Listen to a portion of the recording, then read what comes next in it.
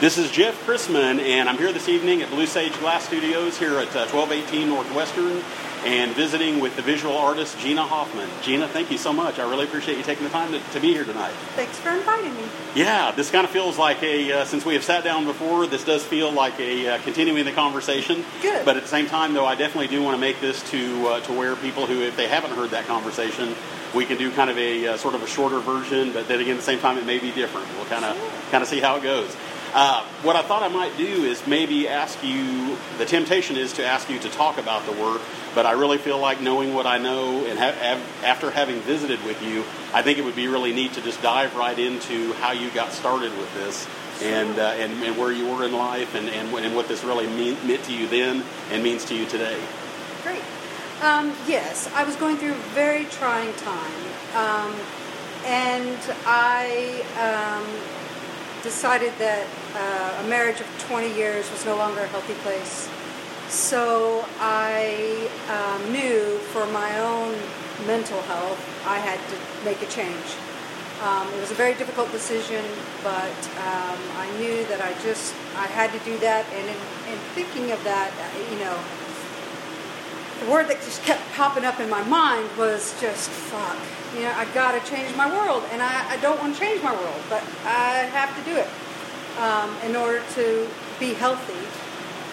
So when I was in college, I used to paint with craft paint and butcher block paper, words and phrases that, I thought were fun or whatever. So I decided to renew that, and I decided that I was going, because that word was just all that was all in front of me during that period. I wanted to get it out of my brain and onto a canvas.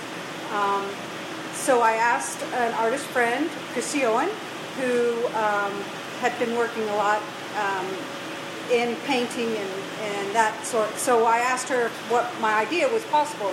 She said, yeah, I think it is. So I decided that I was just going to jump in and do it.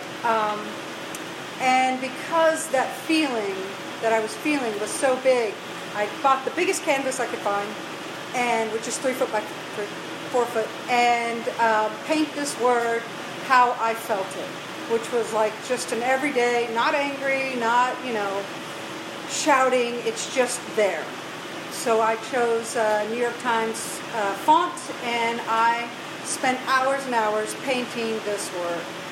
And when I finished it, I stood back and I looked at it and I went, oh, this is huge. I mean, it had so much to say, being there in its subtle way, but a very powerful word. And it made me feel like I got that out of my system. So as the divorce process was going on, things are said in ugly ways, and, somebody you thought loved you, can be very hurtful at times, and I decided that I was going to change all those hurtful words or things that are said in a hurtful way and spin it on its head and turn it into something beautiful. So that's when I went to the next phase and started thinking of all these ugly words, all the worst words I can think of, and paint them in a way that made them look beautiful or ordinary or, in any way to take the bite out of them.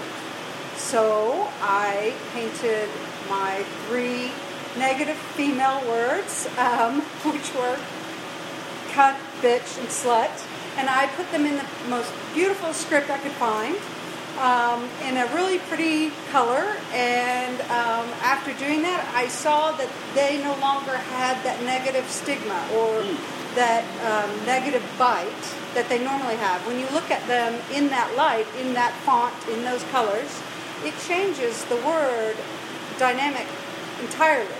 So it's no longer just that awful word. It's now just a component of letters. And so I couldn't just leave the women with their own. I had to bring the men into it. So then I did the 3 for the men, which is prick, dick, and bastard.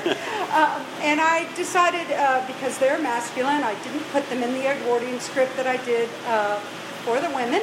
I put those back in the newspaper font, trying to make it more of an everyday thing, not a special, word that you can't say or you shouldn't say or whatever. You have all the taboo. I took it away.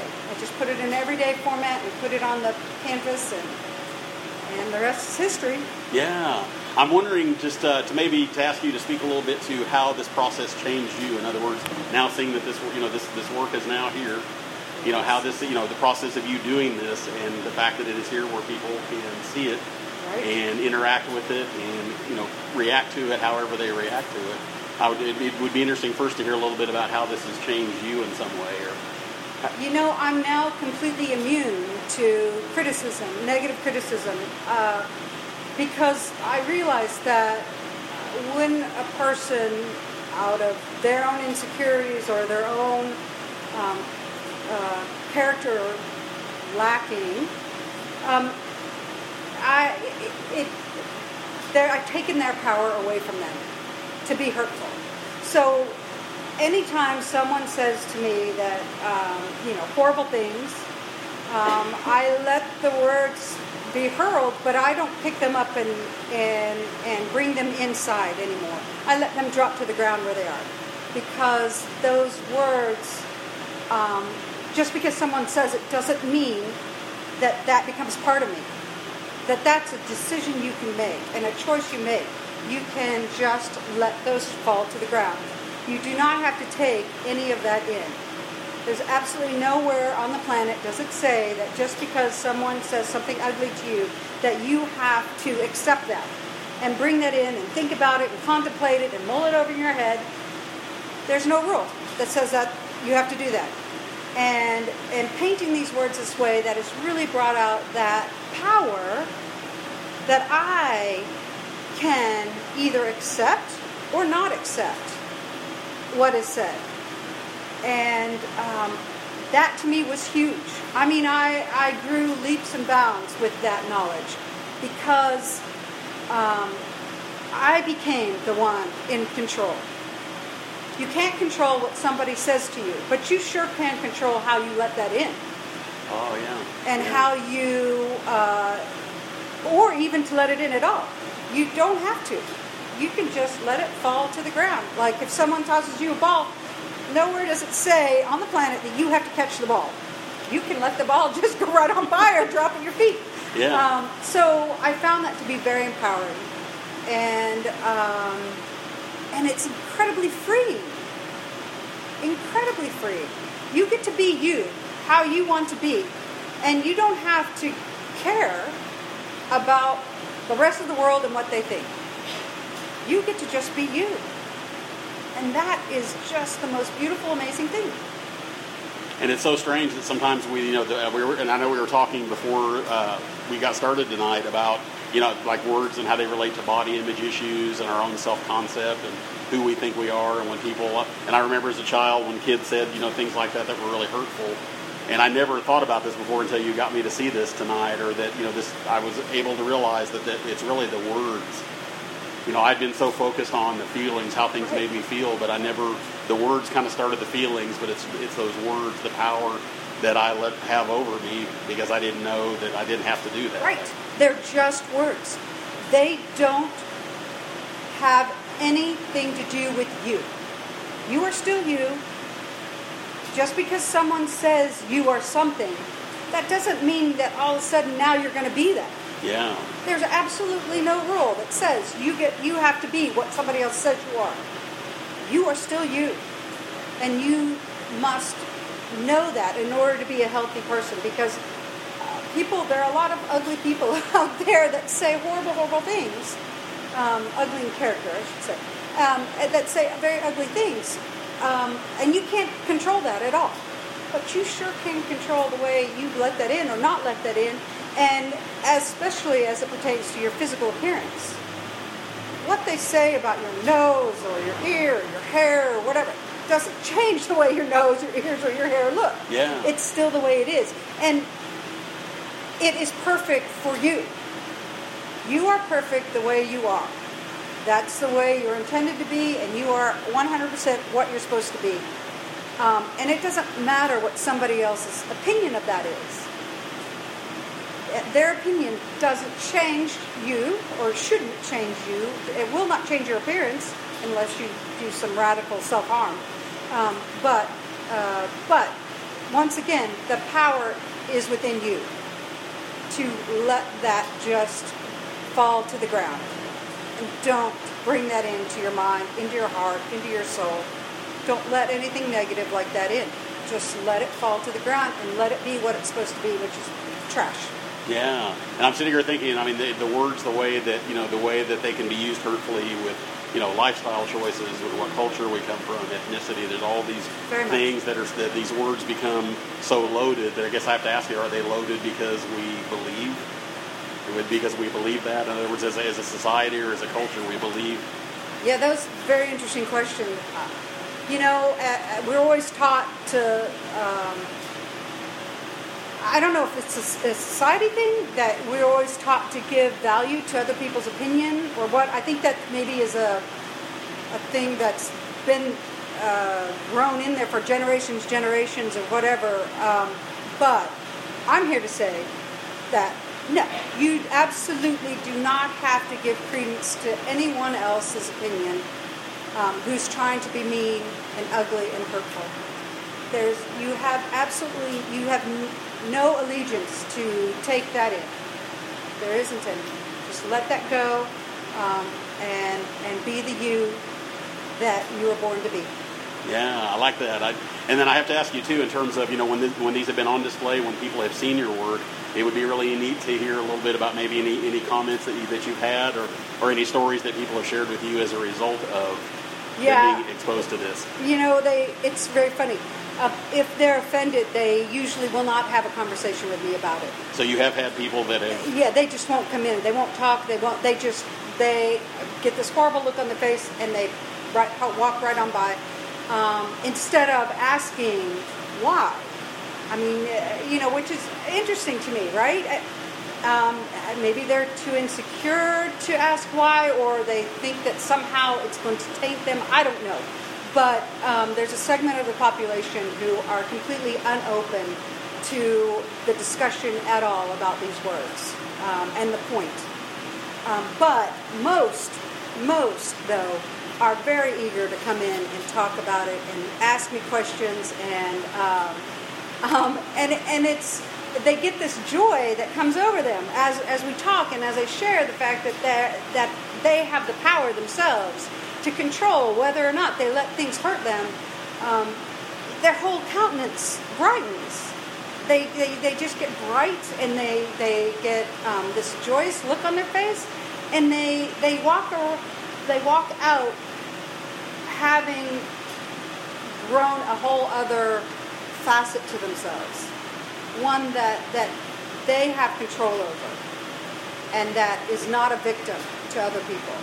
And that is just the most wonderful, wonderful thing I could ever imagine doing. Yeah, and I was going to say, it's interesting as children, I can remember, and of course, growing up in a day when these words were absolutely, for the most part, were taboo. Right. Even though we found, as kids, we found ways to say them when nobody wasn't supposed to be hearing us say them, we would say them. And there was something that you kind of got to charge. Now I'm just kind of thinking about this in the moment. You kind of got a charge out of that. I remember as a child being able to say those things. Stepping right over that line. Yeah. Yep. But somehow along the way, though, I guess, from generation to generation, I assume that this is how this works, that we've taught our children, this generation's taught their children that there's certain words you don't say in public, you don't say in mixed company, you don't say in front of children. Right. Which I understand and I respect. Yeah. I respect that. I'm not here to shove my artwork down anyone's throat. I'm here to empower people, and the way that I found that makes that easy to understand is to have these horrible words in a way that people see them visually instead of just something they hear. When you add in that visual element, for some reason that helps people see them in a different way that they don't see them only by hearing them. So the conversation, it's a whole other facet. The art is a whole other facet to the conversation that happens, and it's an amazing process to watch people with they smile like they're a little kid who is like saying something naughty, I mean, these grown people, they get that look on their face like, somebody's getting in trouble, and they just, it's so funny. Then they realize they're an adult and they can have this discussion, they can talk about it, but their first response sometimes is that little kid response of, somebody's going to get in trouble. And it's very fun to watch. Very, very fun. Very fun. Now, I'm also understanding correctly that I've seen some of your work on, as far as digitally, so to speak. Now, are there some of these where you have the words that are kind of imposed on other? For instance, I feel like I saw there's some there like landscapes. Right. Yeah. So the other avenue I went with this was, rarely do we live our life where every day is a beautiful thing and nothing negative happens, and you don't stub your toe or whatever. I think that's not a reality-based life. So I think life is often what we show other people. We smile and we say hi, well, great, how are you? And it's always great. And that's one veneer. But what's underneath, maybe your dog just died, or you found out you had a diagnosis that was an unpleasant situation in life, and now you have to face, and so you have this other thing happening underneath. But when you meet somebody at the grocery store, you're not going to spew all that. You're going to show them the pretty picture on the front. Well, I've taken some of these ugly words or phrases and I've put them underneath a landscape or a sunrise or a sunset or a pretty flower. So being that which is, the dichotomy of life. What you show on the front is sometimes very different from what's underneath. Yeah. And I also find it fascinating that both things are going on at the same time, right? In other words, your life could be, things could be very, very difficult. You could be experiencing pain or loss or whatever it is, frustration, anger, disappointment, and yet the sun is still shining. The trees are still there. It's all, all this stuff is happening. There's a beautiful flower on the, in somebody's yard. Yeah, you can still see that, but you're right. But there is something else underneath. Yeah, I think it really honors that too, that human experience. That it's not always necessarily one way or the other. It seems like we're always living some combination of both of those things. I don't know one person who doesn't have a hard day every once in a while. It's just the way it is. Yeah. I didn't know if there's anything in particular you wanted to speak to in terms of, I didn't want to put you on the spot, but I didn't know if there's anything you wanted to talk about just with regards to any of these particular pieces, and it's totally okay if not, but I just wanted to kind of give you that opportunity. But I just like having the conversation. Yeah. I am always open to having the conversation. I would be more than willing to share and have this conversation with anyone if they want to have it, and I'm completely open. Yeah, I didn't know if anybody has any questions. I don't want to put everybody on the spot, but if there's any questions anyone has, comments, thoughts, or...